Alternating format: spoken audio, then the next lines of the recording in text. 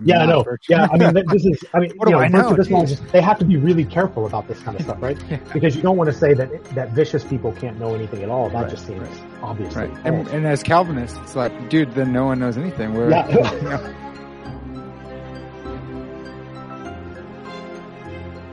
Hey, welcome back to another episode of Parker's Pensies. I'm your host, Parker Sedecase, and this is a podcast where we explore all the deepest ideas in philosophy, theology, nature, and life. I love thinking about cool stuff, so come think with me. This episode is a very special episode, as they all are, but this one especially is special. I have with me Dr. Tim Pickavance, and we're going to be talking about epistemology. Surprise, surprise. Some of you may know that he is a co-author of the Atlas of Reality, which is as intense as it sounds, this big, thick book. But we're not talking metaphysics today. We're talking epistemology, particularly his new book, Knowledge for the Love of God, which is a great book. And we're going to be talking about that, as well as a forthcoming paper on affective reason, which is like emotions in epistemology, which is really terrifying for me to think about. So I'm excited for him to help me with that. Before we jump in, though, I want to thank everyone over on Patreon for making this podcast happen. If you have benefited from this podcast, if you learned something, if you enjoy it, if you want to see me here bringing scholars to you, please consider becoming a Patreon patron. You can support the podcast for as little as $3 a month, as much as $100 a month. If you do for $100, I mean, there's different levels and benefits, but I think you're virtually part of my family. I think that's one of the perks there. So check that out. You can find the link in the description wherever you're getting this podcast at. You can also, if you're out here on YouTube, there's a super thanks button down here. If you want to just give a one-time gift to the podcast, to the ministry, whatever we're calling it nowadays, that would be huge. Buy me a cup of coffee, whatever. And another way is to buy some merch. You can buy some Parker's Pensies merchandise. And if you're on YouTube, you can find that here. If you're anywhere else, you can find it in the description. Got all sorts of cool stuff with my dog Theophilus on it. And really cool stuff by Chasen Hahn and Jordan Singer. And soon to be more artists, too. So if you're an artist, hit me up. If you want to draw my stupid face, I am all about it. All right, that's probably enough for now. But let's pull in Dr. Pickavance and let's get going on epistemology. Dr. Pickavance, thanks so much for coming on the podcast, man. Hey, it's my pleasure, Parker. Glad to be here. As for those watching, Dr. Pickavance is wearing his headphones like the cool kids, and I really like that about him. Like, it's really good. For those listening, sorry, it's an internet joke. That's your fault. But Dr. Pickavance, can I call you Tim? I usually don't ask people on air if I can call him by the name. That'd be great. Your last name's prefer kind of that, long. honestly. Okay, yeah. All right, sweet, Tim.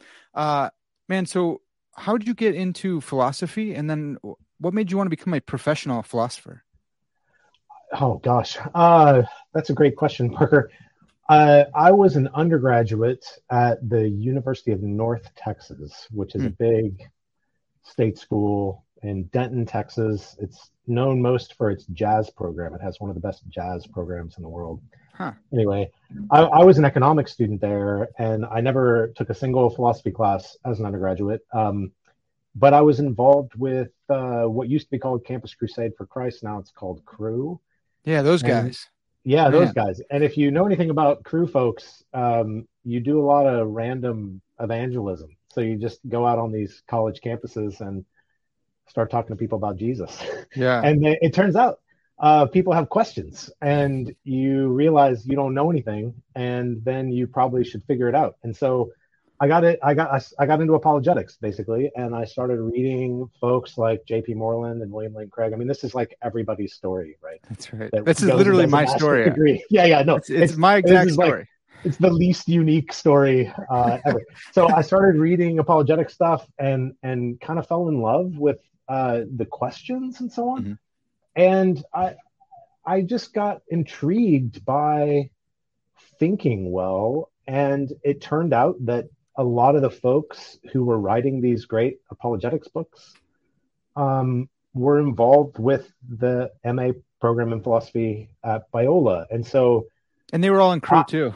They were, yeah, that's right. So at that time, I mean, I'm a million years old. So like this is back when JP and Bill were still like way more involved with Cru than they are today.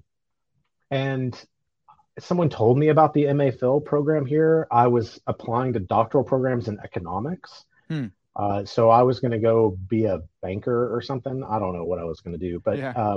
I was applying to PhD programs in economics to go do econometrics, and I just decided kind of on a whim to apply to the MA Phil at Biola, and I was grateful to get in. And I got on an airplane with a couple suitcases and flew out here and started the program, and just really fell in love. I mean, it was a wonderful experience, and it worked out. So I thought, well, hey, I'll give this a run, and if not, I'll go back to doing, banking finance stuff. And it happened to stick for me, I Yeah. guess. And so after a couple years, I thought, well, I've got this bug for philosophy. I kind of always had a little bit of a teacher's heart, I suppose. And so it was a natural thing to fit those two things together. And so I went and did a PhD in philosophy at the University of Texas. And next thing you know, I'm getting a call back to Biola to teach out here again. So I've been here since 2008, I guess. When you need mealtime inspiration, it's worth shopping Kroger, where you'll find over 30,000 mouth-watering choices that excite your inner foodie. And no matter what tasty choice you make, you'll enjoy our everyday low prices, plus extra ways to save, like digital coupons worth over $600 each week. You can also save up to $1 off per gallon at the pump with fuel points. More savings and more inspiring flavors make shopping Kroger worth it every time. Kroger, fresh for everyone. Fuel restrictions apply. Hey, it's Kaylee Cuoco for Priceline. Ready to go to your happy place for a happy price? Well, why didn't you say so? Just download the Priceline app right now and save up to 60% on hotels. So whether it's Cousin Kevin's Kazoo Concert in Kansas City, go Kevin, or Becky's Bachelorette Bash in Bermuda, you never have to miss a trip ever again. So download the Priceline app today. Your savings are waiting. Go to your happy place for a happy price. Go to your happy price, Priceline. Doing what I love. Well, I mean, you co-wrote this Atlas of Reality, so I'm assuming your dissertation had to be in metaphysics, right? That's right. My dissertation was about the distinction between universals and particulars. So nice. That was actually a ruse in a way. I haven't talked about this publicly, but basically, I was interested during my time at Texas in our cognitive access to reality. So it's always really been about epistemology in a way. And I've found myself intrigued by the places where there's slippage between the way we represent reality and the way reality is. And so I was going to write a dissertation about mental content. Ooh. And it all sort of, well, it didn't exactly fall apart. I talk about this a little bit in the book, but it didn't fall apart, but the dissertation I was going to write fell apart. And so I had to restart, and it turned out that what I needed to do was deal with some more fundamental issues. And so the issue that I chose to deal with was this question about the relationship between universals and particulars and what distinguishes those. Always with an eye, though, to understanding the nature of concepts and how concepts that seem universal in a certain sense can give us access to a particular reality.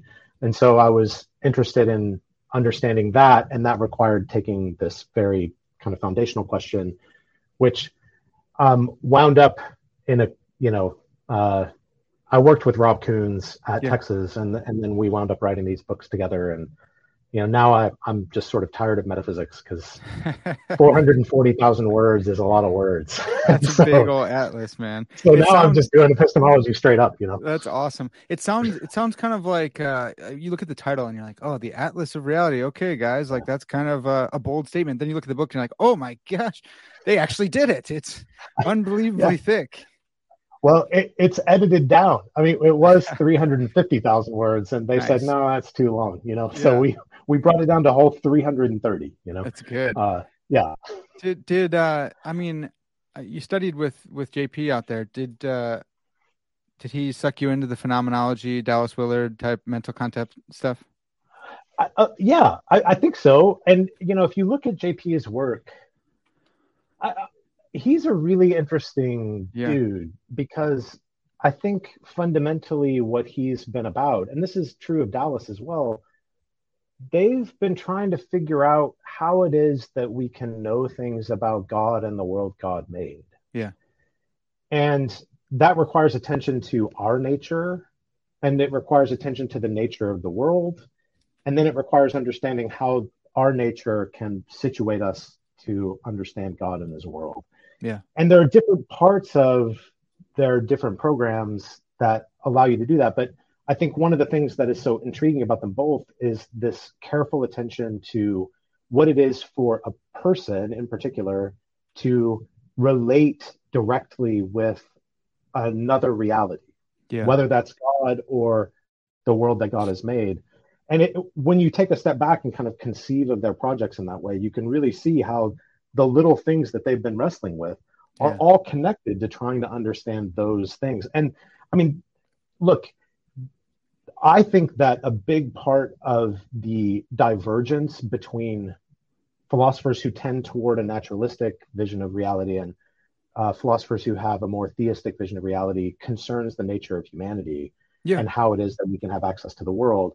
And so I in that sense, I think their tradition that they've sort of followed in this phenomenological thing is one way of trying to unpack and appreciate how all that's supposed to work. And if you think about Dallas, he was moving from that into the more epistemic spaces. JP was trying to understand something like the metaphysical foundations of how we get that kind of epistemology. And both of those are extraordinarily valuable. And I think, even though I wouldn't describe myself as a phenomenologist in any meaningful sense, I still think I've been heavily influenced by the work that they've done. Yeah, man, that's awesome. And I get that from Brandon all the time too. And then, because I have Paul too, and like we had JP for philosophy of science. So like it's in there deep. It's fun. I have feel like a kindred spirit there. But so I wanted to get into this paper on, so I do want to talk about knowledge for the love of God, but I thought maybe we could just go general epistemology first and talk about this new paper you have coming out with Jason McMartin, Affective Reason. Yeah. And man, just real quick, like what the heck are we talking about? What is affective reason? Yeah. Oh, that's great. I wish I knew no, I'm kidding. So there has been a huge explosion of literature about the role of emotion. Usually it starts with emotion, but in general, the affective domain in understanding the world. So what's the relationship between our affect and our knowledge? And we have the title Affective Reason because David Sosa, who was one of my profs at the University of Texas, he said that every good title has a double meaning. And so I've taken that to heart. And affective reason is supposed to be a play on the affect-effect thing. Okay. So it's only going to be effective insofar as it has the relevant sorts of affective stuff with it. But it's about reason with affect, right? Yeah. So that's the sort of play on words there. It's not very good, but there it is anyway. I can get it. It helps me write papers, Yeah. So when we talk about affective reason, and Jason, just to mention, is a theologian here at Biola who actually did the MA philosophy also, but he's gone the route of theology, and he's a good friend of mine. We've been working on this project for some time. And affective reason, we're thinking of it basically as the way that our affective states play a role in our rationality, primarily. Obviously with an eye toward knowledge questions, but we're concerned usually with some kind of understanding of rationality specifically. And so in the paper, we're trying to articulate a way of understanding that we think is actually quite old, but that has gone underexplored in this contemporary explosion of literature on emotions and other affective states that's happened in the last 20 years, driven in part by people like Bob Roberts and others who have thought of emotions as playing a very vital role in our understanding of the world. Yeah. That's what a fantastic name, Bob Roberts. But that name comes up a lot. So I think it's cool that Jason is a theologian, because this has like kind of a theologian-y type feel to it. Like it's like maybe like a retrieval theology, right? Or it's pulling that back, and then you got the philosophical chops as well. He does too because he did the masters there. But it's a really cool project. I think when people think about emotions or emotions and knowledge, they usually think of it in a negative way. That like your emotions have negatively shaped your knowledge or kept you from knowledge or something like that. Is that, I don't know the state of play right now. Like, have epistemologists have to like overcome that kind of bias that emotions are a bad thing and we should be all Spock? Like, yeah, there has been a little bit of that. I actually think. Okay, so if you go read in the literature on emotions, most papers about the epistemology of emotions start like this. The first stage is, look, we don't really know what emotions are, but we think we have a pretty good idea of how to name some of them. And then the second part is, everybody's for a really long time said emotions are really bad for understanding or for rationality. So those are two tropes that you find basically in every paper. I mean, even our paper starts with like, what is an emotion? Whatever. I don't know. It doesn't matter. You know it when you see it, right? But the trope that emotions only play a negative role is, I think, actually historically overblown. Okay. It kind of became a thing through the Enlightenment period. But even there, it's much more complex than you might imagine it to be. So a lot of people think of Descartes as like that's pre-Enlightenment, right? But a lot of people think of Descartes as the person who started this thing where we, took emotions out of. He ruined everything. We're brains on sticks. I love Descartes. So I think he gets a bad rap. Right. I think he made some mistakes, but he has these treatises on the nature of affect and so on. So anyway, it's a little overblown, but there still is this sense that we all appreciate that emotions sometimes do lead us astray. Sure. And so the interesting thing about the contemporary landscape is that there have been a lot of thinkers, both in psychology and in philosophy and theology, for that matter, who are trying to recover an older understanding according to which emotions, when and other affective states, when oriented properly, can be not just not bad, but could actually be a boost and maybe crucial for our understanding. So this is people like Bob Roberts, right? So one of the views that we sort of describe but aren't defending is this view that emotions function as evidence. That emotions are literally just evidence for especially things in the normative realm. So and that's grade 2 affective. There's grade 1 is like emotions position us evidentially. Grade 2 is emotions are actually evidence themselves. That's right. So that's how we describe it. That's the way that we are talking, right? Oh, nice. So I'm just going to put that forward as if that's what everyone... Thanks. The one view is that emotions are actually functioning as evidence. So Bob thinks that emotions are basically construals of aspects of the world that are based on your concerns. So he calls them concern-based construals. So he basically thinks of them as sort of like ways of seeing. That's more metaphorical than Bob would want, but they're kind of like the Rorschach kind of locks in a certain way, and you have access to certain normative parts of the world that without that emotion you wouldn't have access to. So they're ways of seeing as, basically. And so in that sense, they would be evidence in the same way that sort of perceptual states are evidence for the external world.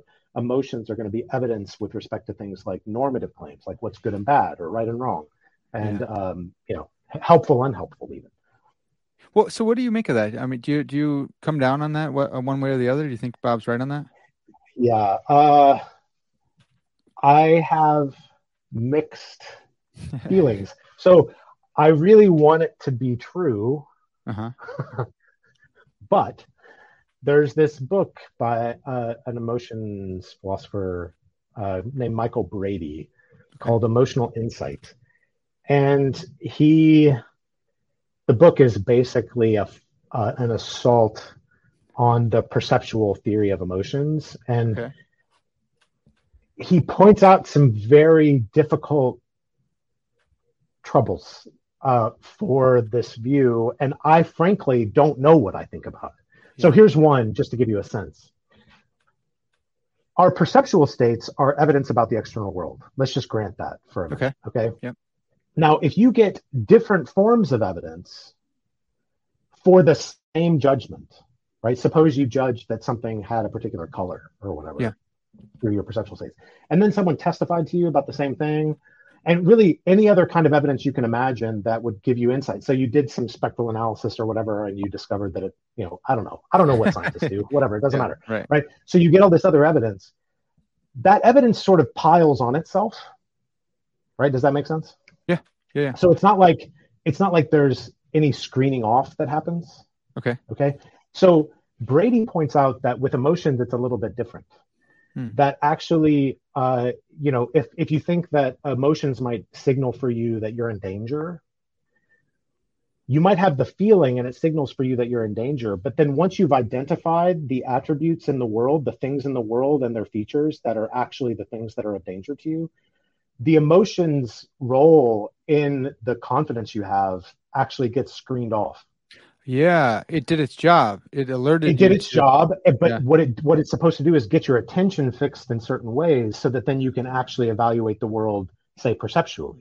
Right? Yeah, that's like Spider-Man's Spidey sense. Like it's not, you don't stop with the Spidey sense. You're supposed to look around to see. That's right, and then the Spidey sense sort of it stops being relevant. Right. Now this is very much unlike perceptual states. So that argument is slippery in certain ways, and there are responses to it. I think, Sure. Honestly, it's been a while since I've thought that carefully about it, so I don't have all of those, locked and loaded for you today. But I do think that argument, it's a kind of bootstrapping problem of sorts. Like, and I just think, wow, that's a troubling thing if you think that emotions are something like perceptual states, right? Yeah. So I've been wanting to return to that. I've been working on these other things, right? So I haven't gotten back to it, but that's the sort of thing that gives me pause to just embrace the ideas that Bob Roberts has put forward, which I really, really like, actually. Yeah. The good news for Jason and I is that very well may be true, and it doesn't disrupt the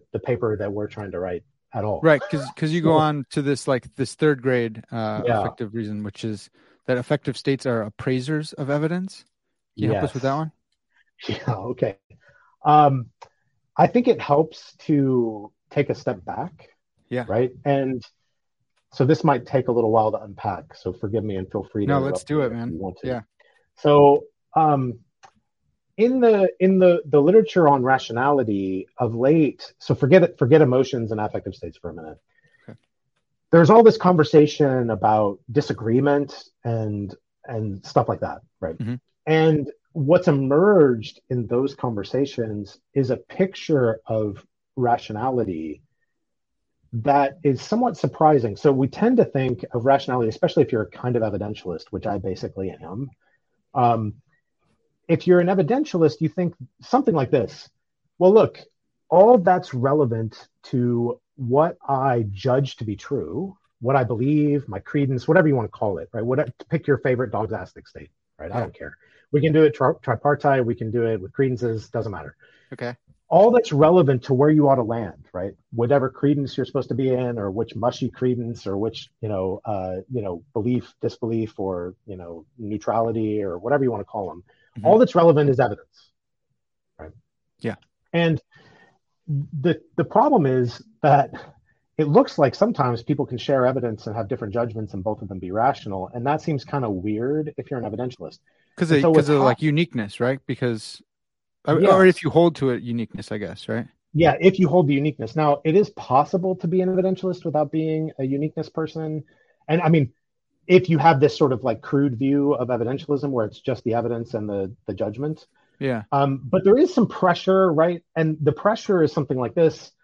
Evidence is truth indicating, like it's meant to indicate the truth. So take two people who you think are reasonably disagreeing about whether God exists, who have gone through all the evidence together, they've read the same books and so on, roughly. I mean, you have to patch all this stuff up, but you get the idea. And one of them still believes that God exists, and the other one still believes that God doesn't exist, say. And you want to say, well, if the evidence, and you want to also say they're both rational. Mm-hmm. That's big, right? So if you think that kind of case is possible, then if evidence is truth indicating, it's hard to see how you could put all these pieces together, because you want to say something like, well, look, the evidence points toward God's existence, but also points toward God's non-existence. Yeah. But if evidence is truth indicating, really, doesn't that just mean that the evidence points toward neutrality? Yeah. Right? How could it do both of those things without something else in the mix, or if it really is just a truth indicator? Yeah. Now, something I've thought about thinking about, but haven't thought about, is that maybe evidence does more than indicate truth. I don't, this is not in the paper nor in the book. So this is just between me and you, Parker. Okay. Yeah, it's this good. doesn't go up on the internet or anything. That's right. This is just between us. Yeah. That's right. No, I've thought about thinking about whether evidence might also be the sort of thing that tethers our judgments and causes them to persist. So if you look at Plato, he says something like, true opinions become knowledge when they're tied down with an account of the reason why. Yeah. So you might think the reason why is important there, but also the tethering. So maybe evidence provides a kind of intellectual stability also. Anyway, okay. I don't want to get into that. That's as far as I can go. I find that thought fascinating. Okay, so back to this idea about evidence. Mm-hmm. Now, people have looked at this. So people like Miriam Schoenfield and others, she's one of my favorites, so I always think of her first. Yeah. And Schoenfield will say something like this, well, maybe there's something more going on, right? Maybe it's not just evidence, it's also what she will call your rational standards. Okay. And so you might think lots of our theoretical judgments are formed on the basis of things like abductive inferences, right? They're inferences to the best explanation. Yeah. And inferences to the best explanation involve taking some evidence and coming to a judgment using these kind of principles, like it needs to be explanatorily powerful, it needs to be simple, it needs to be conservative, that is, it needs to sort of preserve the evidence, right? Yeah. And all of that kind of stuff.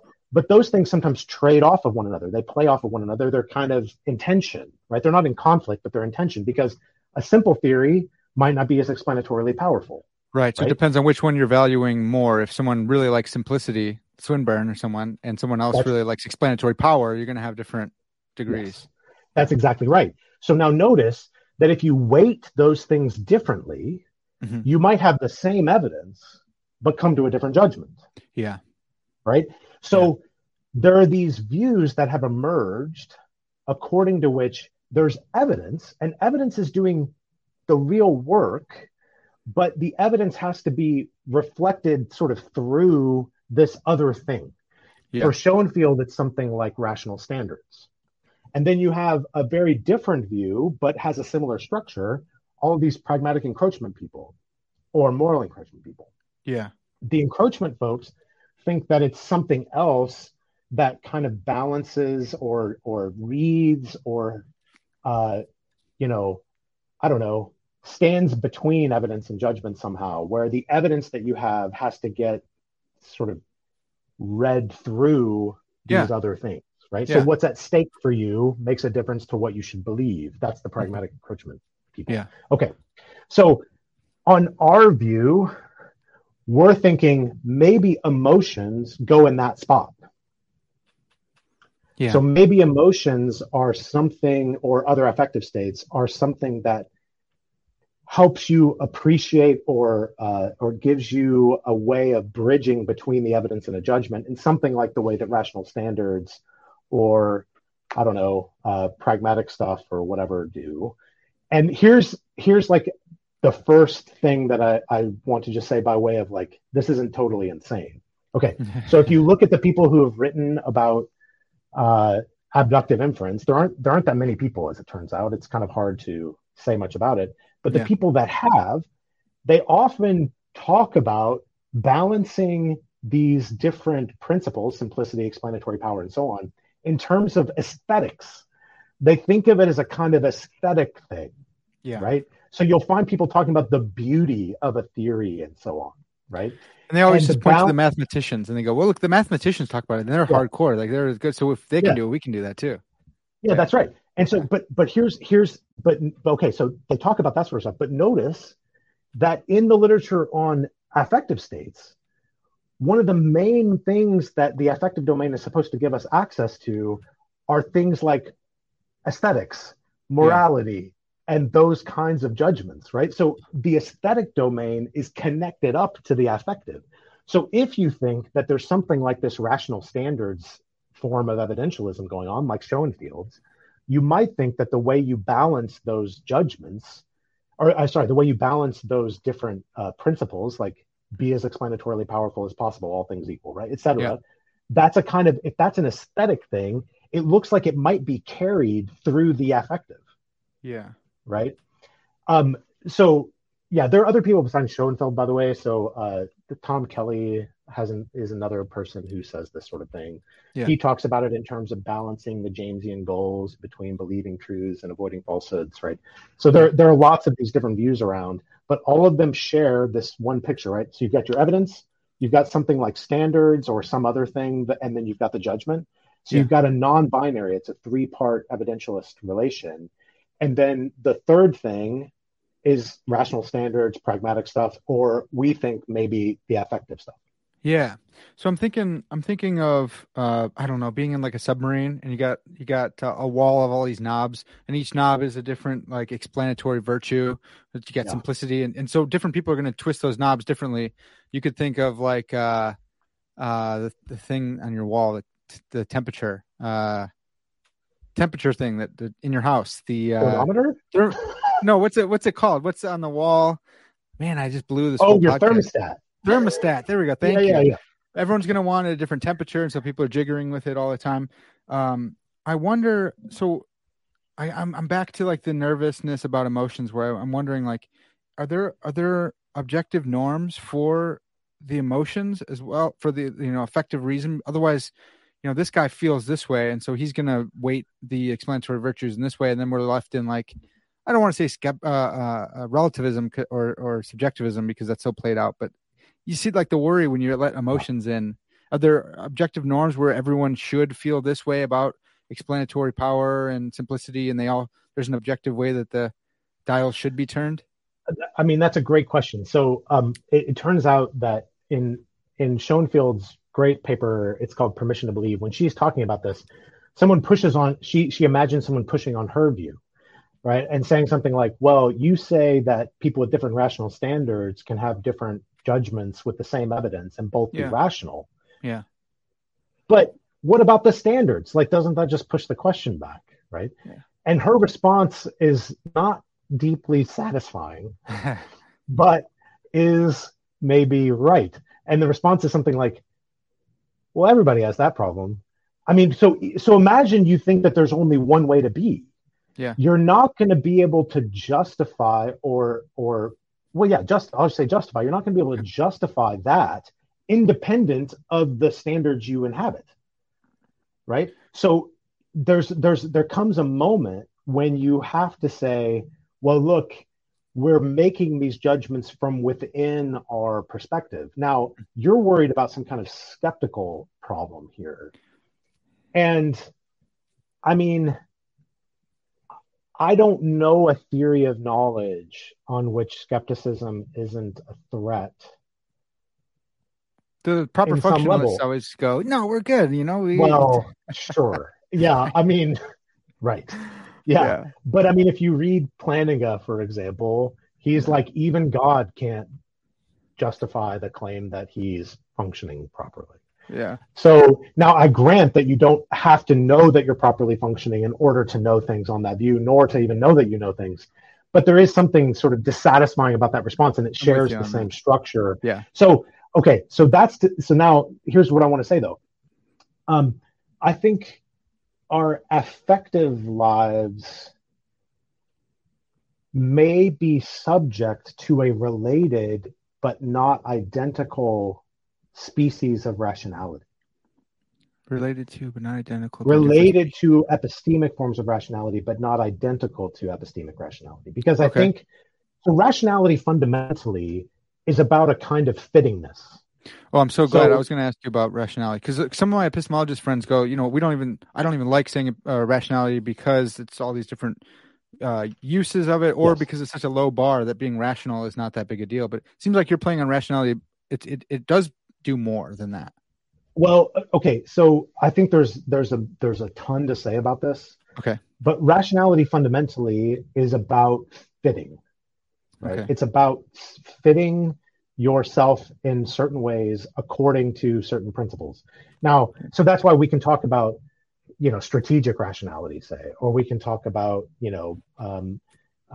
the rationality that attends to decision making, or the Yeah. rationality that attends to the mind, or and I think our affective states are similarly structured.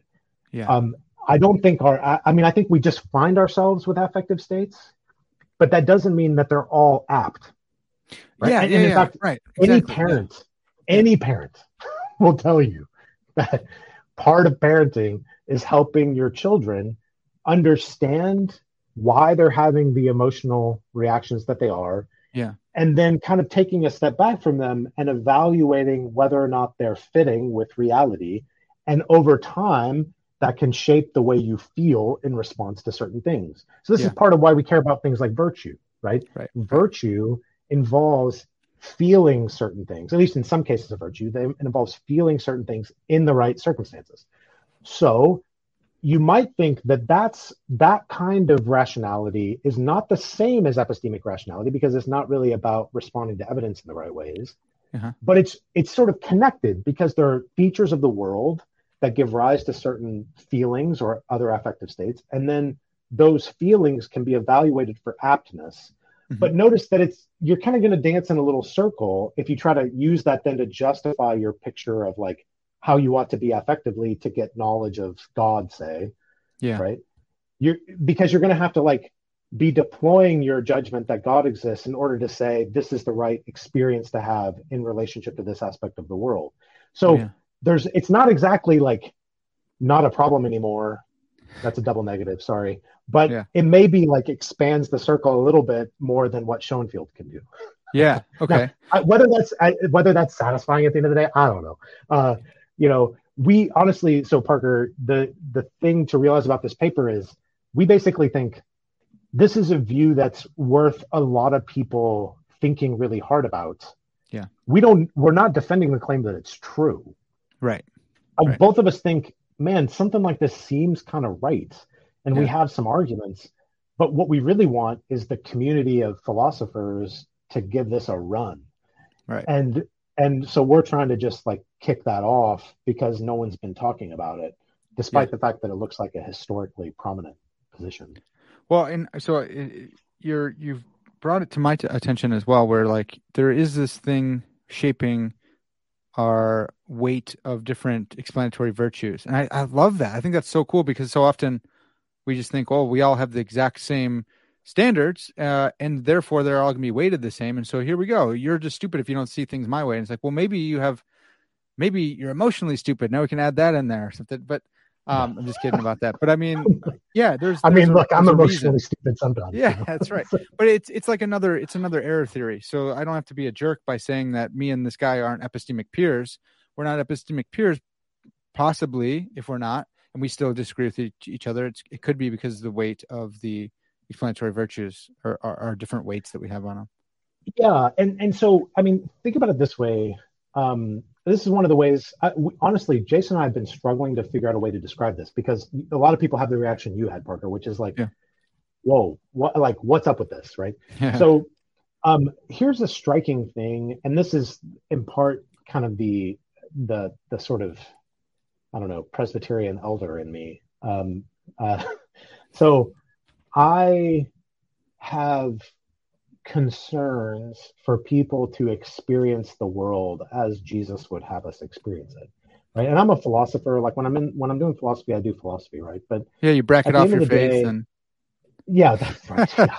No, I don't. But I mean, I do have these concerns that are bigger than just the philosophical community, Right. And one of my concerns is with understanding why it is that people wrestle with Jesus, right? And even including myself, right? This is within the church and without.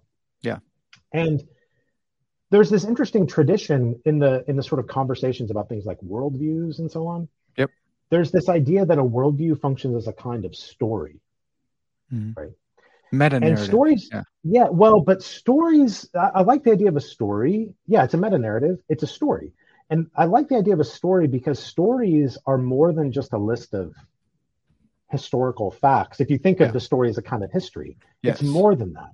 Like, I love Harry Potter, for example. And if you're reading Harry Potter sort of longing for Voldemort to win, it's not that you're just like weird. It's that you haven't understood the story.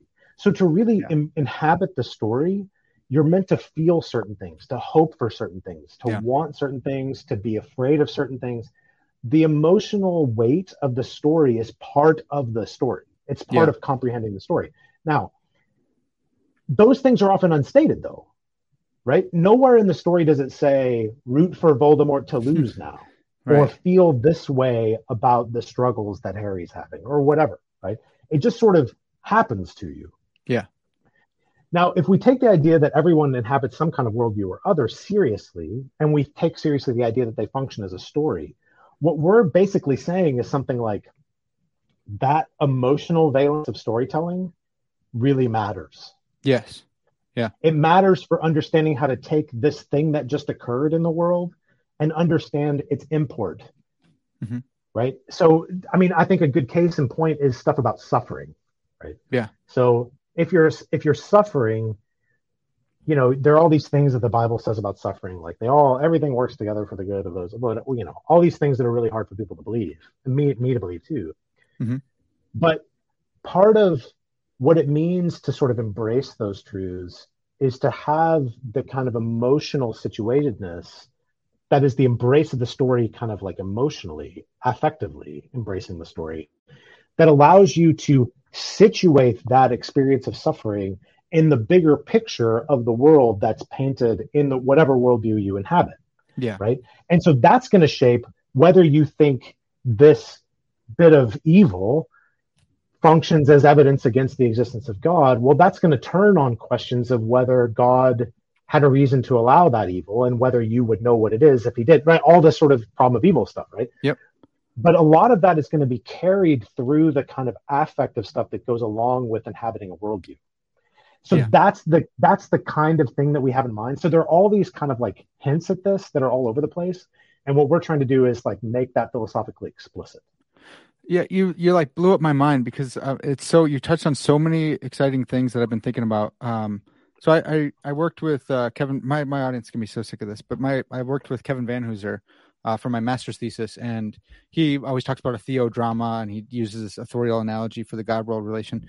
And I've come to actually think we genuinely live in like a story, and it ties together a lot of Christian theology, God's relation to the world, God and time, but also like theodicy type stuff, and it helps motivate skeptical theism. Like, I'm a character narratively situated. I would have to know the whole story in order to know whether or not this is gratuitous, or whether or not there's a greater good or a subsequent good or antecedent good. So I love that, man. It's so exciting. The story motif is just so awesome. And even thinking of worldview that way, I've been trying to conceptualize like the difference between theology and philosophy for a while. And I think that this might be a terrible conceptualization, but it seems like philosophy studies like the furniture of the story. Like, you know, you look in Harry Potter and you're like, well, what is this magic? Like, what is that able to do? What does that spell do? Let's look at that. But like theology looks at like the story of like Harry and like the grander story going on. That might be really terrible, but I just thought of it this morning. So give me a break. Yeah. So no, man, I love that. I mean, I think that's interesting. I you know, those things are difficult to pin down, right? And super and then one of the things I like about that way of thinking about it is there's obviously a spectrum there. Yeah. And so there are going to be spaces where it's sort of like asking the question, is this philosophy or theology, isn't going to make a lot of sense. It's going to be, is this more philosophical than theological or less? Right. And that's, I think, a healthier spot to be in. You know? Yeah. Well, so you got me all amped up with all this stuff. Are you a Presbyterian elder? Is that for real? Yeah. So I have been a part of the Presbyterian Church in America since like 2003 when I started my PhD at the University of Texas. Wow. And I've been at the church where I attend now for 13 years, I guess. Actually, 13 years next month. Wow. And I've been an elder for a minute now, and I'm also a scholar in residence at my church. So Nice, anyway, dude. I This is love the PCA, church, right? basically. The Yeah, in PCA. PCA. Okay, nice. Yeah, PCA. Dude, that And my church is called Redeemer. Yeah, it's great. They're all called Redeemer. Yeah, they're all called Redeemer. Both the Presbyterian churches I've been a part of have been called Redeemer. always Presbyterians Redeemer. aren't particularly creative when it comes to naming churches. So, are you compatibilist by chance? Oh, Parker. Sorry, we're let's talk about this. No, okay. I have complicated views. The other elders are going to be hearing this. They're going to be upset. No. It's fine. I think that my views are very much compatible with the Westminster Confession of Faith. All right. Okay. So, but I don't think that Westminster is fundamentally a compatibilist document in the modern sense of compatibilism. Okay. So I think we have to be really careful when we think about compatibilism and incompatibilism, because we have to articulate what kind of cause. And so the confession, the Westminster Confession, is very clear on the distinction between primary and secondary causes. Uh-huh. And I know that some people say this and then they're like, so I don't have to think about this anymore. That's but right. Basically, yeah. So I don't have that view. I just am like, look, I don't know how God's providence works. I don't know. But what I do know is that it doesn't function fundamentally by way of efficient cause. Yeah, for sure. And so I think that the primary problems that philosophers have been wrestling with in that literature, and I'm not an expert, so this is me as a kind of onlooker, not as a sort of baked in the midst of it thing.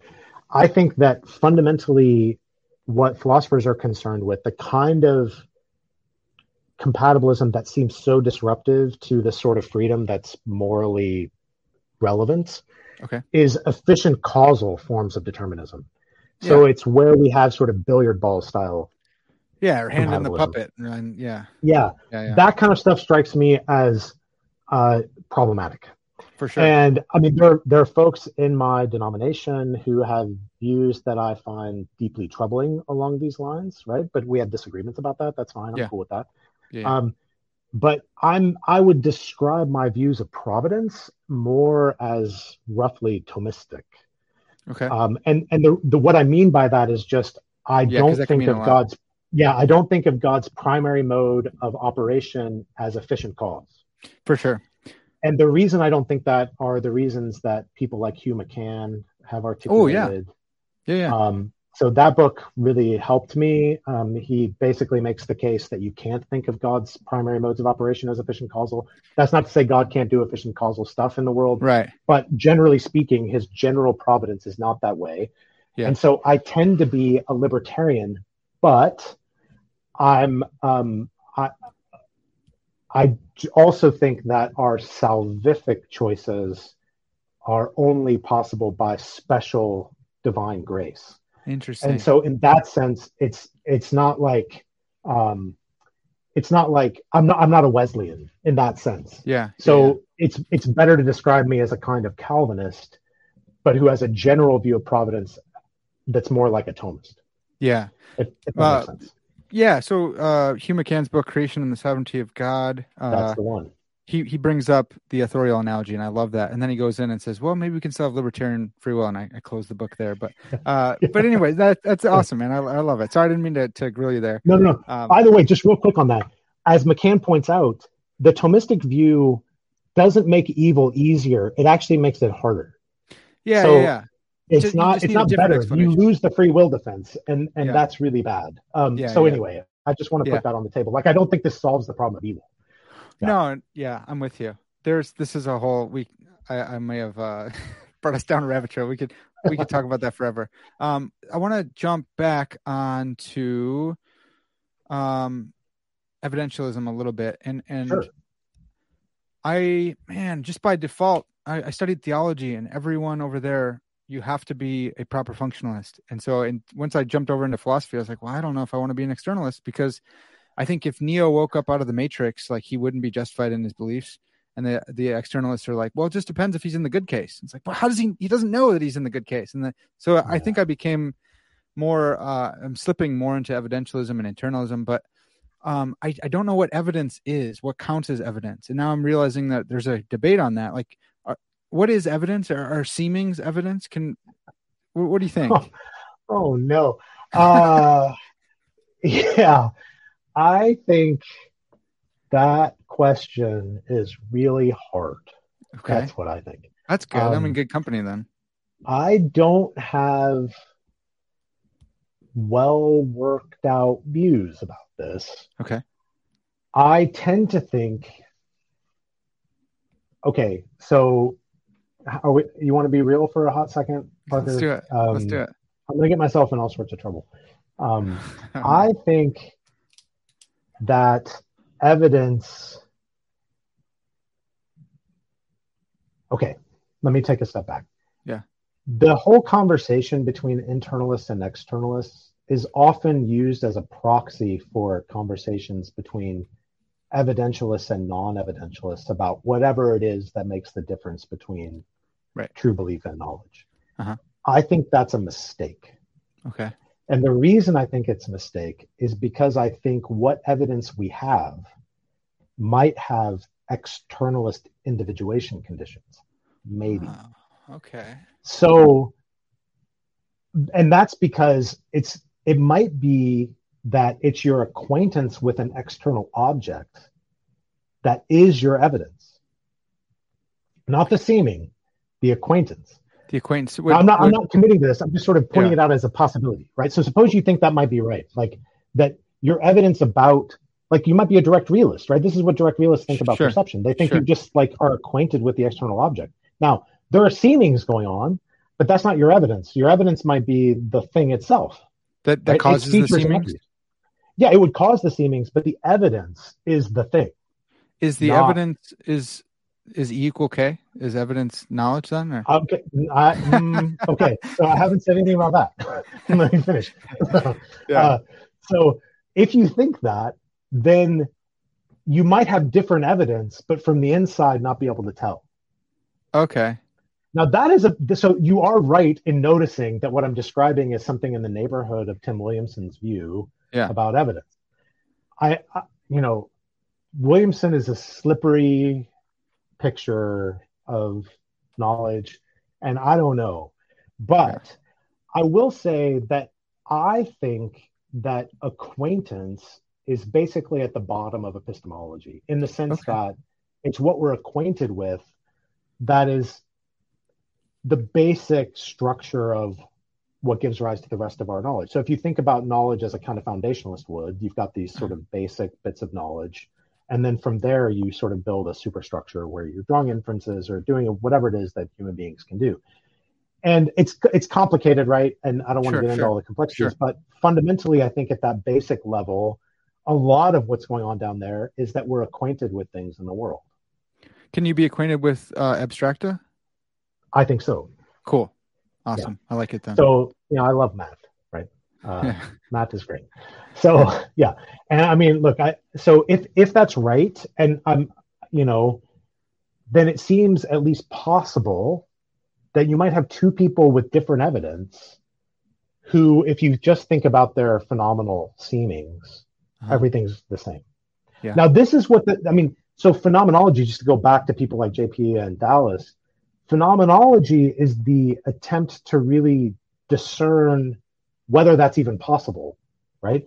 And the general instinct of the phenomenologist is to think that whenever people are acquainted with different things, at the end of the day, that will manifest in experience somehow or other, right? Yeah. But you might have but you might have to train yourself to be able to have those experiences. Now, suppose that's right. Mm-hmm. That seems to me to suggest that it's possible for people to not be equipped to notice differences that may be there in experience, but aren't noticed. Just like drinking wine. Like if I drink wine, I'm not going to notice all the notes and the earthy afterbirth and all that stuff like the wine taster will. Now, okay, so here's where it gets tricky, right? Uh-huh. So does that mean that you're already experiencing those things, but just can't notice the things in your experience? Or does that mean that your experience is fundamentally different than the sommelier? I always say Sommelier. I was gonna say it, but I didn't. Yeah. Sommelier. Sommelier. I don't know. Whatever. It doesn't matter. Yeah. American. Sommelier. Like, Yeah. I say Pensies instead of Ponces, so we're good. Yeah. Is your experience the same, but you're noticing different things about it, or is your experience actually different?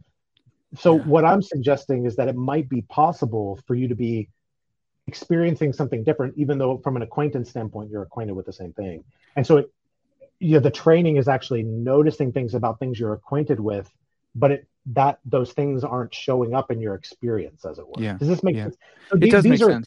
But this is real deep. It's rock bottom stuff. Yeah. Yeah. And that deep stuff, I mean, that's where philosophy gets fun, but it's also where it gets really hard. Yeah. And I don't know. I don't know crazy what stuff. to say about that.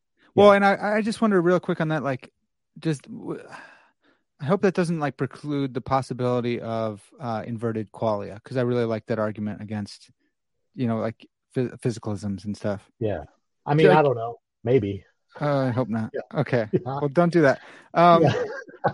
Okay. So thanks for letting me just drag you in deep and get you in trouble, not only with your elders, but with the rest of the philosophical community as well.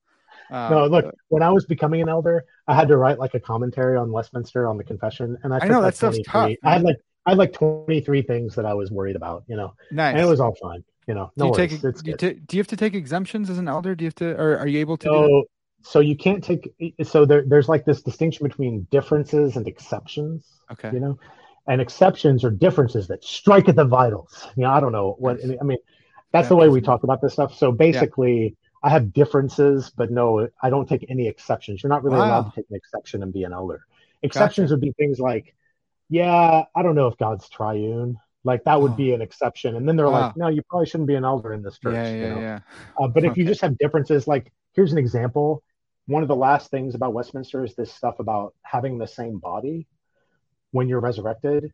Yeah. And I'm like, either that is trivially true or it's false. And it's trivially true if you're a Thomist about embodiment, basically, like if you think that the identity of a body is a function of the identity of the soul that inhabits it, which is kind of my view, or you think it's the same stuff.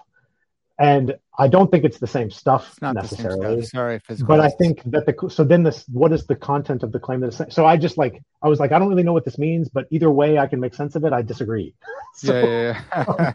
Anyway, and they were like, that's fine. No one was even thinking about that. Okay. Why did you even point that out? So you're a philosopher. Yeah. Yeah, that's right. That's what you get. Well, yeah, exactly. So with this affective reason, with the third grade, affective states are appraisers of evidence. Sorry to hear some whiplash for you, but you mentioned this in the paper that someone might bring up, like, how is this different than virtue epistemology? And then also like standpoint epistemology, and that's the big boogeyman today. So like if this is standpoint, then oh no, you're a postmodernist, wokey person. Can you help us out? Like how does this compare and differ from those two? Yeah. Okay. Great. That's great. Virtue epistemology. The reason why Jason and I have come to the view that this doesn't count as virtue epistemology, even though it's kind of in the neighborhood, is that virtue epistemology makes knowledge dependent on these affective things. Yeah. Uh-huh. That is to say, you have to be situated affectively in the right way in order to know. Yeah. Our view is the view that we're articulating. I should call it our view because we're really still wrestling with this view. Sure. The view that we're talking about and sort of defending doesn't say that quite. It says that something like what is rational for you to judge is relative to your affective makeup. So that is to say that you could be sort of vicious in certain ways and still have rational belief. Whereas the virtue epistemologist wouldn't allow that. Right? The virtue epistemologist, sorry, go ahead. No, so is what you guys characterized as grade 1 affective reasons that emotions position us evidentially, would you say that matches up more closely with virtue epistemology? Well, it's weird because most virtue epistemologists wouldn't actually want to describe as evidentialists. Oh, okay. So at least as far as I know, I mean, virtue epistemology is a really big thing, but basically virtue epistemologists think that, I mean, if you think about Zagzebski's way of putting it, she says that knowledge is belief arising out of acts of intellectual virtue or something like that. I don't remember the exact quote. But essentially, she's saying, only if you're virtuous can you know. Yeah. Or anyway, sorry, that's too strong. Only if your belief is arising out of something like virtue, something that's either mimicking virtue or real virtue that you have, then you can know. Right? Yeah, I was scared there for a second, man. I know. Yeah, I mean, this is, I mean, what do I know? Epistemologists, they have to be really careful about this kind of stuff, right? Yeah. Because you don't want to say that vicious people can't know anything at all. That Right, just seems right. obviously Right. false. And as Calvinists, it's like, dude, then no one knows anything. We're, Yeah. Yeah, that's like, oh no. Yeah. So the virtue epistemologist is saying that your virtue is sort of what gives you rational judgment, because we're talking about rationality primarily. So if you think of knowledge as something like rational true belief, just as like a proxy, right? Then if you want to sort of situate that within virtue epistemology, it'd be something like this. The virtue is what allows you to believe rationally. Yep. Right. On the view as we're articulating it, it could be in your viciousness actually makes the rational requirements different than if you're virtuous. Yeah. Does that make sense? So that's why we don't want to think of it as a kind of virtue epistemology. Yeah. Yeah. That's good. Well, okay. So how about then standpoint? Because maybe if you're a vicious person, then you're over here, and if you're historically oppressed, then you're more virtue. Like sometimes the standpoint folks go in for that stuff, but and I'm not I don't think I would describe as a standpoint epistemologist, but I mean, standpoint epistemology, it's sort of like saying CRT or something at this point. It's like nobody even knows what that means. So many different things. Yeah. That it's really, really hard to say this is what standpoint epistemologists think in the same way you can't say this is what people who are CRTers think. Like, right. It depends on the location that you say it in. Oh my gosh, we just proved standpoint. It depends on the theorist, right? I mean, there's some so it just very much depends on the theorist. So standpoint epistemology is a really big thing. But the kind of core principle of standpoint epistemology is something like this. Your standpoints, that is the sort of situatedness of your epistemic life, makes a difference to what you can know. Right?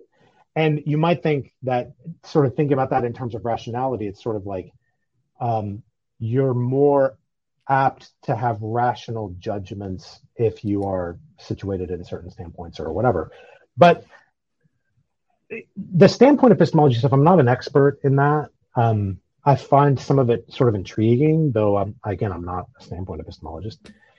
But what's interesting about standpoint epistemology for us is that it's a place where philosophers have been wrestling with the idea that affective stuff shapes rationality in this sort of deep, fundamental way. Yeah. And that's the kind of thing that we're trying to put our finger on and name very explicitly. And so standpoint epistemology is something like in the space that we're concerned with. Now, of course, usually standpoint epistemologists want to say that the standpoints are a function of certain facts about either class, race, sex, gender, whatever, sort of identity categories, you want to discuss, and that those things have a profound influence on the sorts of things that you can know. Yeah. Right. Now, there's a way of understanding standpoint epistemology on which it's just sort of like, it's the positional influence stuff. It's grade one. Your experiences shape what you'll attend to. And I mean, I think that's basically undeniable. Right. Like there are people who, when they come to the Bible, say they'll notice things about stories that I wouldn't, because we had different childhoods or we inhabit different spaces or whatever it is. Right. And some of that may track these identity markers, right? Race, class, gender. I don't know. That wouldn't be surprising. Now, that kind of, if that's all you mean by standpoint epistemology, that's pretty mild. Yeah. That's like, okay, sure. Yeah. Like I'm fine with that. If by standpoint epistemology, you mean something deeper, right? Like something like, well, look, it's these class, race, gender, sex sort of categories that position you to be better at these things, that's where a standpoint epistemology starts to get more controversial. Sure. But notice that view is also one on which, there's a role for the affective domain that is deeper than this grade 1 positional stuff. Okay. Because the standpoints are kind of like, in a very, if you want to describe them very postmodernly, they're like lenses or filters or something like that. Right. Now, we don't want to say that. And in part, we don't want to say that because we think it's false. Excuse me. But in part, we think that our emotions aren't just sort of things that we feel for no reason. We think that emotions are more or less appropriate responses to the external world. Right. Yeah. Man, okay, that's a really important point. That really helps me with your affective reason stuff. That there's this appropriate or fittingness. Yeah, like there's. So I just think of C.S. Lewis, and I know you like Lewis because you wrote about him in the book. Lewis says something somewhere, maybe in a letter, like he doesn't enjoy the company of small children, and he's like, "Look, that's just who I am, and I know that that's wrong. I shouldn't be like that." And I've thought about that forever. I love small kids, but there's other people that I don't like and other things I don't like. And I'm like, hey, I can admit it because look, I'm a human, I'm sinful, I'm fallen, and I'm in process. And if I can, I'm going to position myself to change those things because I recognize in other people that these are really good traits. I would like to have that and think differently and be more like Christ. So I'm going to try and position myself to be better at that. But I can acknowledge that I'm jacked up and I don't feel okay. So there's something else you got me excited about with like Harry Potter wanting Voldemort to win. Like sometimes I want Voldemort to win, or I like Gaston. No, Parker. I know, man. Or I like Darkseid and Thanos. Like I like these guys, and sometimes it's the author's fault for painting a more compelling picture of evil. Maybe because we're sinners and we don't know. Superman's so boring, something like that. But so sometimes it's their fault. But sometimes okay. So Parker, here's the thing. So since we're off on this tangent, let's just roll it. Yeah. I heard once, and I wish I could remember the name. I think it's this guy named Sean Coyne, who's like a book editor. It doesn't matter. I mean, I just want to make sure that, this isn't just, I thought of this myself, right? I want to attribute where I need to attribute. He says that in every story, especially these kind of epic, heroic tales, which some people think that's basically every good story. I don't know about that, but whatever. Yeah. There's always the speech and praise of the villain. Mm-hmm. And the story does, and sometimes the villain is the one who gives the speech. Sometimes it's done on behalf of the villain, right? And it happens in different ways in different stories. But there always has to be the speech and praise of the villain. And the speech and praise of the villain has to be compelling. It has to, otherwise the story doesn't work. Like if you don't listen to Thanos and think, oh no, maybe he's right. Maybe we do need to get rid of some of these. Like then the story won't actually land, because the whole point of the story is to figure out the way. Like, I mean, this is why Harry Potter is so interesting, right? Is because the idea of conquering death is actually the heart desire of every human being. Yeah. And so what Harry Potter is fundamentally about is two ways of conquering death, right? You have the Order of the Phoenix, who says, I'm going to embrace my own death on behalf of others, and through that, I will be born again. Right, the way of the Phoenix, right?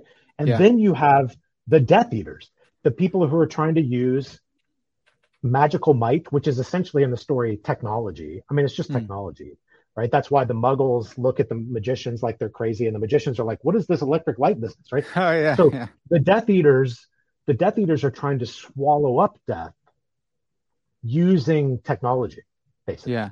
And so you have these two ways of dealing with our desire for immortality. That's just transhumanism. The story is compelling because both of those ways seem good to us, right? So if you don't have a little bit of yourself that's drawn to the Death Eaters, right, that understands and can appreciate, then the story wouldn't work. Yeah, that's good, man. But it's the same with the Marvel Cinematic Universe, right? It's a lot of these stories are this way. There always has to be, for the greater good, and it's normally, by the way, some kind of utilitarian calculus. Yeah. So with me, maybe I'm a little bit more messed up than you, but I really like I really like the competence. Maybe because I felt incompetent as a kid, and I really like the power because I had big brothers who just whomped on me all the time. So it could be that, like Moriarty. I love Moriarty in Sherlock Holmes's arch nemesis. I want to see him lose still, but I'm like, man, I want to hear more from that guy. Why doesn't he speak more? Usually the heroes are one-dimensional and boring, but I Yeah, mean, that's true. That's why we like the origin stories more than the sort of second yeah, and third installments, is yeah, because the totally. origin stories, there's usually some kind of conflict, right? Yeah, that's right. Um, That's good. yeah. Yeah, But I mean, it is true that all of these stories, the villain has to have some grain of reality and truth that they've grasped, yeah, and a certain kind of skill. Otherwise, they're very boring. Like yeah, if you ever find yourself just completely bored in some story where it's a clear good versus evil thing, the reason why you're bored is probably because the villain is like you're not compelled by the villain, yeah. Man, right? that's good. The villain has to be compelling. Otherwise, and the way to make them compelling is to have them be taking some truth and twisting it somehow, Yeah, right? And I mean, this is the way. Right? that's right. That's So, right. yeah. Uh, well, going back on effective reasons, is there a way for? I know this is not your theory, and you're testing out. As you've been thinking about it, have you come across any way to change our effective reasons? Like, is like a Pascalian wager or something, or Well, I mean, I not think just for God, but for anything? Yeah. therapy. I Okay. don't know. Yeah. No, I mean, honestly, I think that our emotional life is a very complicated thing Okay. because, okay, so do you want me to give away my sort of like guess You at have what is to now. true? Yeah, Okay, please. yeah. So here's my guess at what is true. I think my guess is that emotions, in part, encode complicated judgments. Okay. And they encode them so that we don't have to go through the process of reasoning when the stakes are high. Hmm. So, I mean, just think about it, right? Like the reason you have fear is so that you get away from dangerous things, Yeah, right? that's good. You don't want to be And you doing don't want to have to be in a calculations. position where you're like, oh, well, let's see, this lion is charging at me. Yeah. I wonder if it's going to be okay in the end. It's got its teeth bared and stuff, but Yeah. I don't know. Is Yeah. this a dangerous case? So you want to, the fear kind of encodes the processes by which you've made these judgments over time. So this is, by the way, a mistake that I think has happened in the conversation about, like if you read people like Danny Kahneman or Jonathan Haidt, all Yeah. these folks who talk about our moral judgments and how we make them sort of split second prior to actually going through a process of reasoning. And then they're like, see, it's really just all, it's Neurochemistry. rationalization. It's Yeah. all rationalization. I think, no, that doesn't follow at all. That only follows if there's no connection between our emotional stuff and our reason. But why think that? It might be that we have these emotional states to encode these patterns of reasoning that we would engage in reflectively in cases where we have enough time, right? Yeah. When So you're driving, when you're in the shower, we do this stuff, right? that's right. Yeah. So if that's right, then part of what we have to recognize is that the process of forming ourselves affectively Yeah. is going to be time consuming and costly. Yeah. We're going to have to do a lot of like careful consideration. It requires honesty, right? So we have to say, here's how I actually feel. I'm going to take a step back, evaluate whether or not that feeling fits with what I'm actually experiencing in the world, and then consider what it would look like to actually have felt more aptly in that case. Now, that's so what I don't want people to hear me saying is something like, well, you have to control your emotions or something. Like, I don't think that's not the right way to think about it. In the same way, I don't think you can just control what you believe, but you can engage in practices that train, right? Yeah. And you can engage in intentional practices of attending, and you can engage in intentional practices of deciding to act on or not your feelings, right? And those are the kinds of things that over time can help shape, even if not utterly transform, the way that we feel. Yeah. And I think that's actually a big part of what it looks like to grow cognitively in our love for God. Right. So this is some of the burden of like knowledge for the love of God, is to help people understand why God gave us a mind, right? Yeah. And part of one of the things I don't talk about a lot is that the mind is in part able to kind of abstract in a way that our feelings don't. Okay. And so if we want to shape our affective lives, we need to do what good therapists teach you to do, which is say, here's what I'm feeling. Now let's sort of think about why I'm feeling that, what's causing that, and so on. And that's part of what you're doing is you're processing those emotions, not just like, here's what it is, but here's where it's coming from. Here's maybe why it's, not fitting and so on. And then you sort of learn how to experience the world in a more healthy way. Yeah. Right. And something like the way you can train your cognitive life as well, right? You can get better at tasting wine, noticing colors, seeing, whatever it is, right? Yeah. Yeah. They say philosophy, but I'm not getting much better, I think. But I'm working on it here. You're Yeah. young yet, Parker. Us old guys who have been at this a long time, No, it is. I mean, but it's the same thing. You get sharper, right? I remember when I started at Talbot as a student, I remember reading these books that JP would assign. One of them in particular was this book called The Identity of the Self by this guy named Jeffrey Medell. And it was great, but I was reading at like 6 pages an hour, So I'd go in the library and I'd be reading and it just would take me forever. And now I can read a lot faster because I've gotten better at that sort of thing. I know, and I'm a better reader than I was. So it's the same with our emotional lives, but that required a lot of careful and intentional activity. Sometimes that was uncomfortable. Yeah. I love journals. I have like 1,000 journals, and one of them I've been just doing reflections because I thought, the unexamined life is not worth living, and know thyself, blah, blah, blah. So I started off and I was like, oh, am I doing psychology? And I've kind of inherited a beef with psychology and sociology because I'm studying philosophy. Like, oh, yuck, psychology. But then I was like, no, this is actually really cool. Like, why do I have a whole section on why do I like villains in movies, and it's kind of like what we talked about here. Yeah. So I'm starting to get to know myself in like the hopefully more philosophical way, which maybe like old school psychology, like Sukos, or soul in Greek, whatever. Yeah. So I'm excited about that. Suke, yeah, there we go. But I wonder when it comes back to like the epistemology and effective reason, is there a way to test your effective reasons so that you can know whether you're being rational or not? You know what I mean? Like, if these are affecting our rationality, how would I know? And how would I know about yours? Like, how do I know whether you're being rational based on your effective reasons? I don't know. Yeah, we need some mind reading going on. I think it's a really good question. Okay. I think it takes us back to the problem that we have where the reasonableness or the goodness of particular affective profiles, as we call them, whether that's going to be disruptive or helpful to our access to reality and so on. Those things are basically, on this view, they wouldn't be evaluable independently of the self that is inhabiting that profile.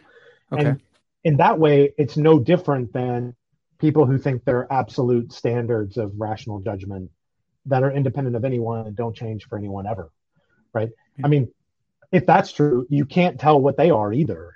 Right. So even if you are like an old school evidentialist who's committed to uniqueness and like thinks there's only one set of rational standards that has nothing to do with emotions at all, you still can't know whether or not those are the right ones independently of those very standards.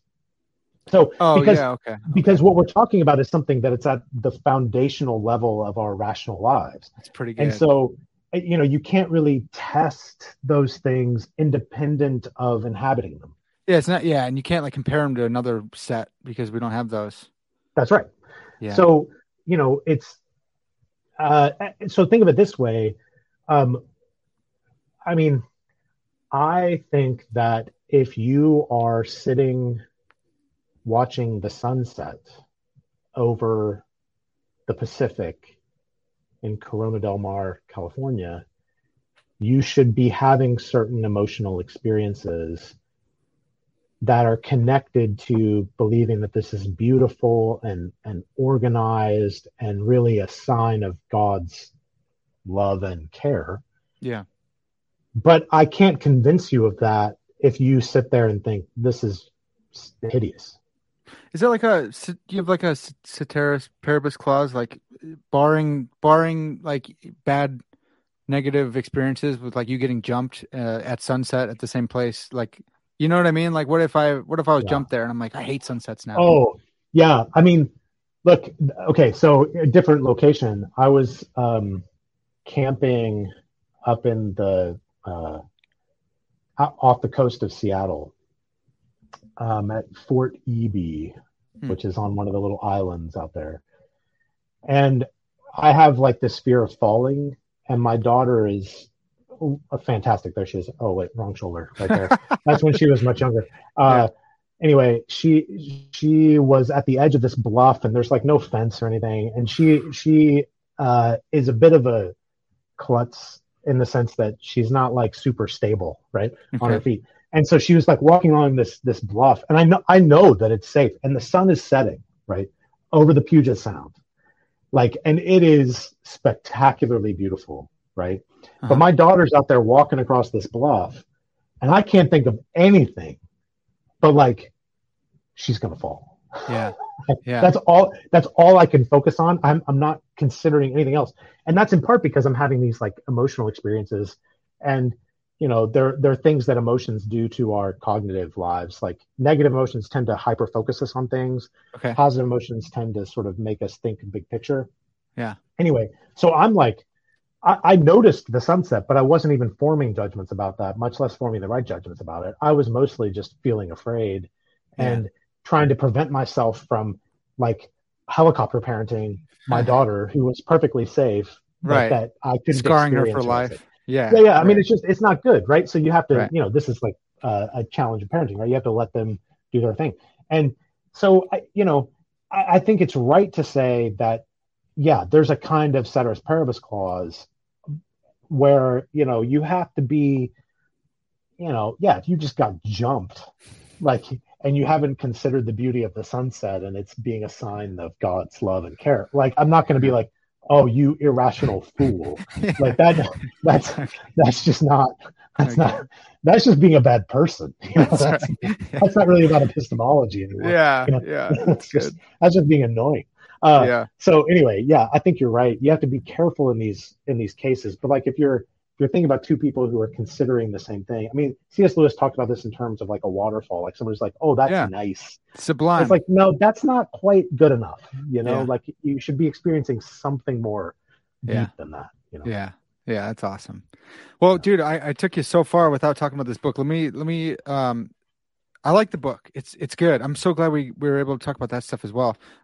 Once again, the book is Knowledge for the Love of God While Your Heart Needs Your Mind. And so we set this up super well to just skim through really quickly. But you deal with this question in chapter 5: is faith compatible with knowledge? And I studied apologetics too, and I still am, and I'm still studying philosophy and stuff. And I'm at this point where I'm like, golly, man, like why I'm losing touch with the initial impetus for it. Can you help motivate like this question? Why would someone think that? Like, why would someone think the faith is not compatible with knowledge, I guess?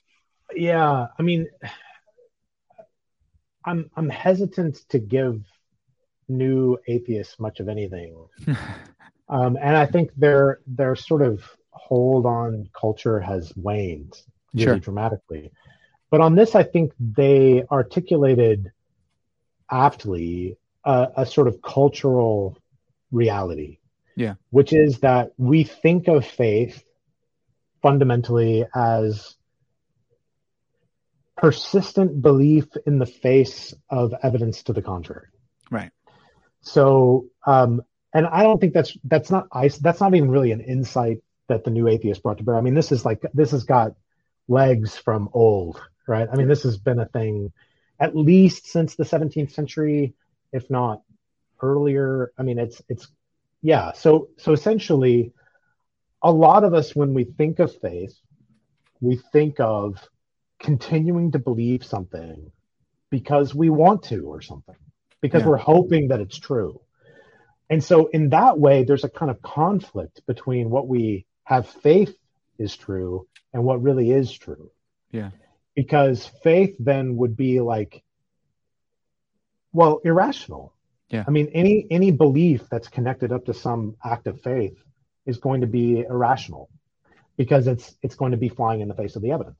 And so as I mentioned in the book, I teach this stuff to lots and lots of students. So I teach this big class called Foundations of Christian Thought. It's one of the first classes that students take here at Biola. Everybody's required to take it. Nice. And I teach like 400 students a year, this stuff. Dang. And so many of them come into the class thinking that really, at the end of the day, faith and knowledge, like if you think you can know the content of the Christian faith, you're actually like disrupting its being faith.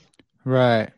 And that's the instinct that I'm wanting to unravel, basically, because I think it's not biblical.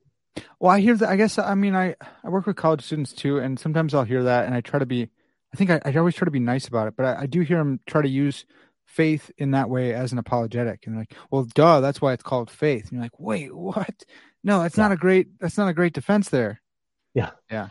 Yeah. I mean, that's just not what I just did a chapel this morning for the convocation chapel for Talbot School of Theology here. And the passage that I started with, we're doing a series on sola fide, so faith alone. And the passage was Hebrews 11. That's the one I chose. And I love Hebrews 11 because it says things like, by faith we understand. Right? Yeah. And understanding is an achievement beyond even knowledge. Right. Like, understanding is knowledge sort of systematized and applied. Totally. And so it says, by faith we understand that God made the world in the beginning, so that what is seen was not made out of what was visible. Yeah. By faith, Moses left Egypt, right? So you have all these things of people understanding the world. Yeah, not just believing. Not by faith you believe and you can have a vague notion of, It's understanding. And in the scriptures, the contrast with faith is sight, not knowledge or evidence or reason. Yeah. So it's true that if you have faith in something, you haven't seen it. Like that's just true. Okay. And that's what the scriptures say. So this is why in the letter the first letter to the Corinthians that we have, what we call 1 Corinthians, Paul talks about faith, hope, and love being these three things that are great. But the greatest is love. Why is the greatest love? Because faith passes away. Yeah. Because right now we see through a mirror darkly, right? So I mean, he's not talking about a dirty piece of glass, or he's talking about a looking glass. It's a mirror.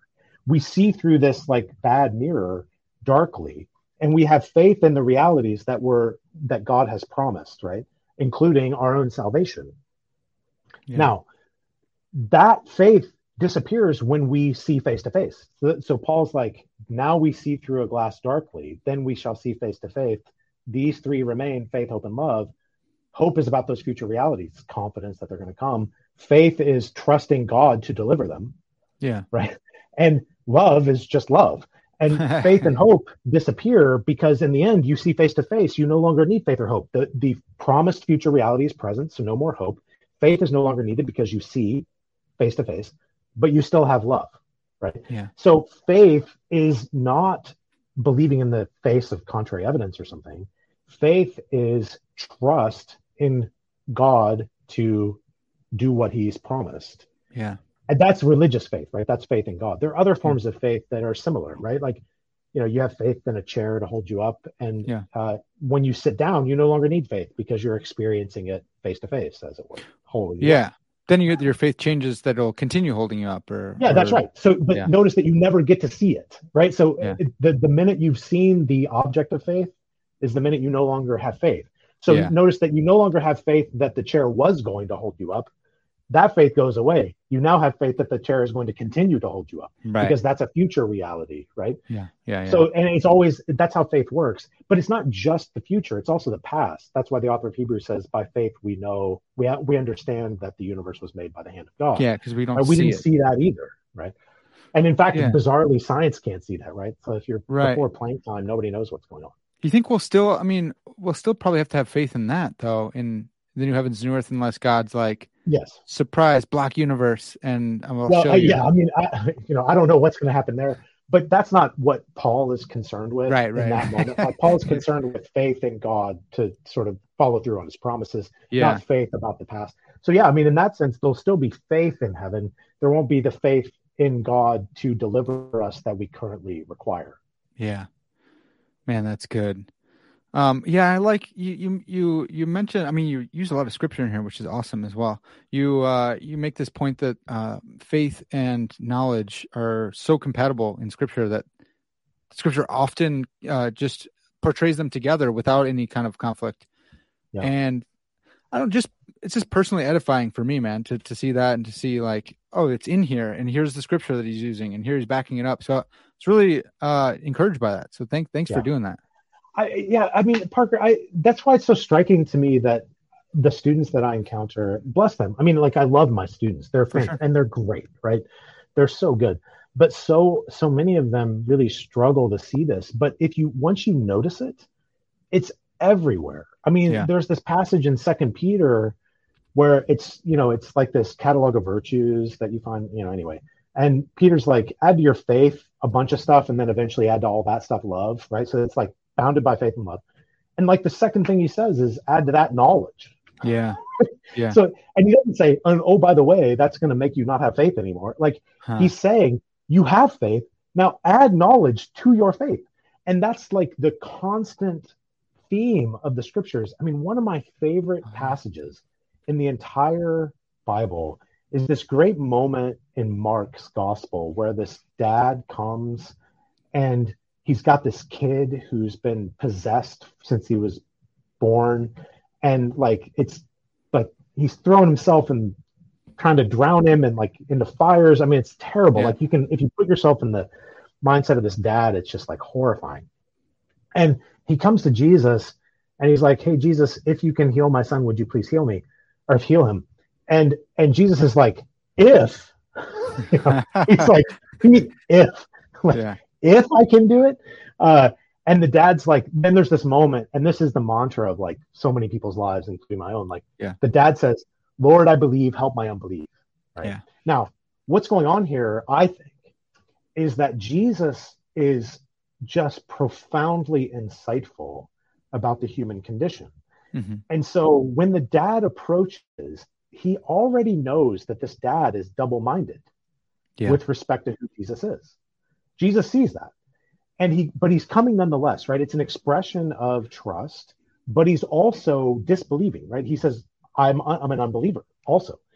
Now, Jesus, though, knows that what the dad needs is not really the healing of his son, though he does want that very deeply. And that's really important to the dad.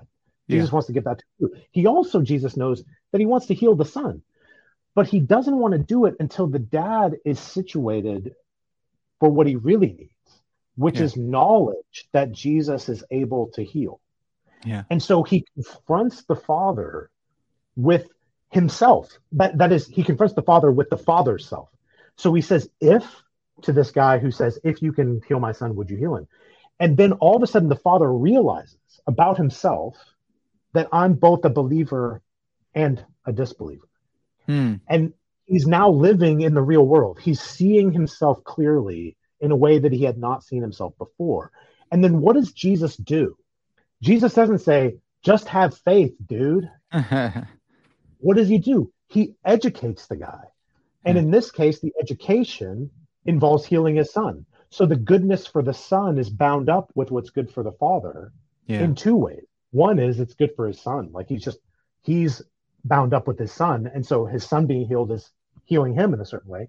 But also it's healing his cognitive dissonance by bringing him into an educated space. Jesus gives him evidence that he can heal the son by doing it, right? Yeah.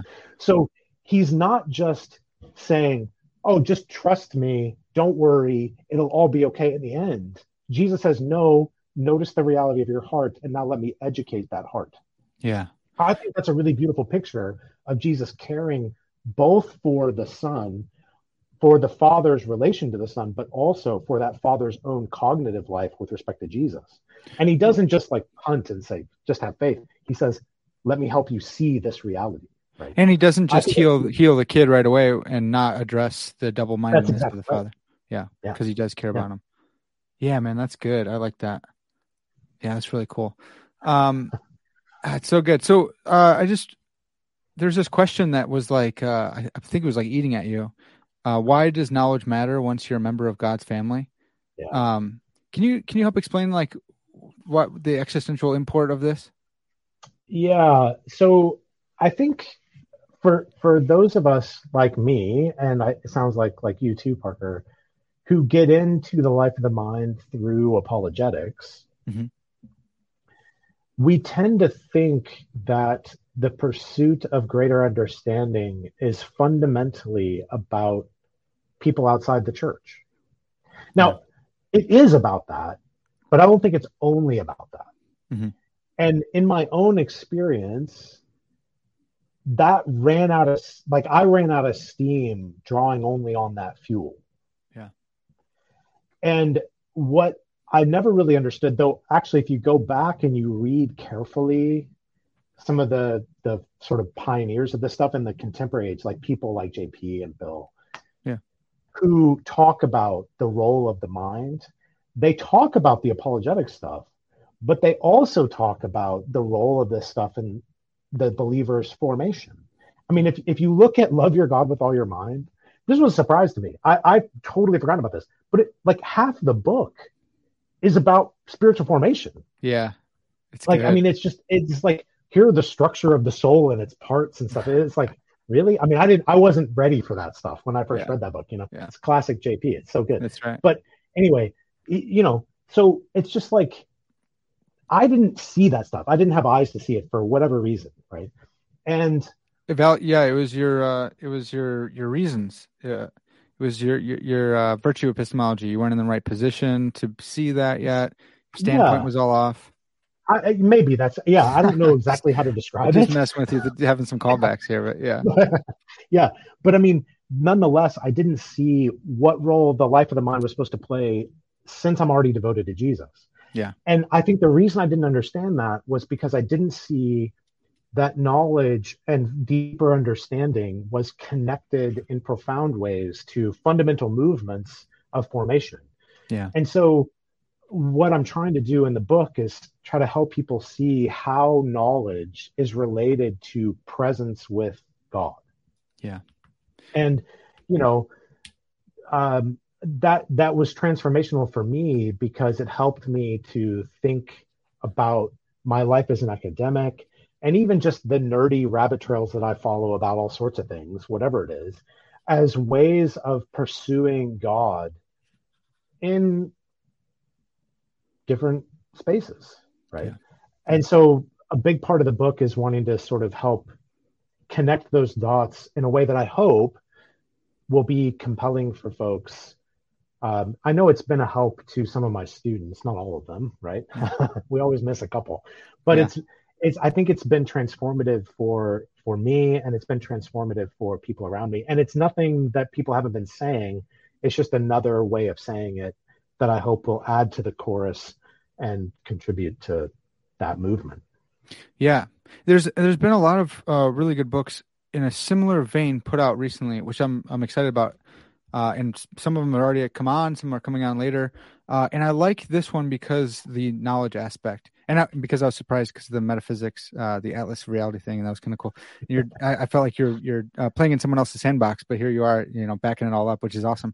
So I was a big takeaway for me was, man, God really cares about knowledge. Like he really genuinely does. Like the whole Bible is about like us knowing God.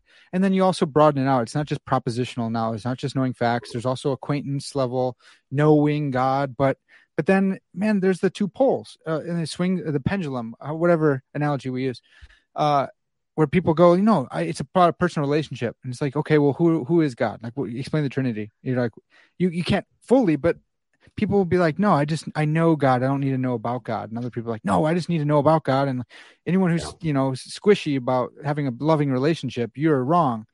But it's like, it's both. And the Bible says it. And you elaborate on that a little bit here, which is really nice. I mean, look, Parker, if you were to apply that to any romantic relationship, you would get broken up with. Yeah. Like, I mean, if look, I've been married for 19 years. And if someone were to start asking me questions about my wife and they were like, well, what color is her hair? And I'm like, I don't know. What color are her eyes? No idea. What does she long for, hope for, fear, desire? Like, what does she think about things? And I was like, I don't know any of that. Look, I just love her. Yeah. I just know her. People be like, dude, that doesn't make any sense. Right. Like, that's totally bonkers that you would think that you could know her interpersonally without knowing things about her. And in fact, this is why when you go on dates and you really want to get to know somebody, you ask them questions and there's sort of layers, right? You understand, all of us do internally, what it looks like to reveal yourself in deeper and deeper ways to another person. Yeah. Well, that requires communicating facts about yourself. Now, you communicate those facts as a way to build that kind of interpersonal connection, but you can't build the interpersonal connection without that communication, right? It just doesn't work. And so why would we think that it would be any different with God? We have to reveal ourselves to him, right? Because self-disclosure is part of building connection, but we also have to allow him to reveal himself to us. Those are two sides of the coin of building interpersonal connections. Now, you can't reduce the interpersonal connection to just that. That's right. But you can't do it without it either. So this is why a mantra of the book is more, not less, right? The mistake that we often make is thinking that because that's not all there is to a thing, you don't need that thing. Well, that's just to confuse necessary and sufficient conditions, to use like philosophical terminology. Yeah, that's right. So the point is, propositional knowledge is a necessary condition for interpersonal connection with God. It's not sufficient, however. Yeah. So, but we have to situate our knowing as oriented toward that interpersonal connection with God. Otherwise, we make the mistakes that the scriptures talk about, knowledge puffing up and all that kind of stuff. So we need to subject our pursuit of God cognitively to our pursuit of him relationally. But we can't pursue him relationally without pursuing him cognitively. Like, that doesn't make any sense. Totally. Man, I'm with you. And I've also been encouraged in my own apologetics. I've accidentally got into some apologetic encounters lately on podcasts, which I didn't know was going to happen. But just being honest with people and saying like, look, here's some reasons why I believe in God. And, I am a Calvinist, so I do think that the Holy Spirit has cause, but I do have reasons as well. But also, like, I think I know God interpersonally the way I know my mom in an analogous way, maybe. So, like, I don't think that, like, you're going to disprove that my mom exists, though maybe if I'm a fallibilist, maybe that's possible, right?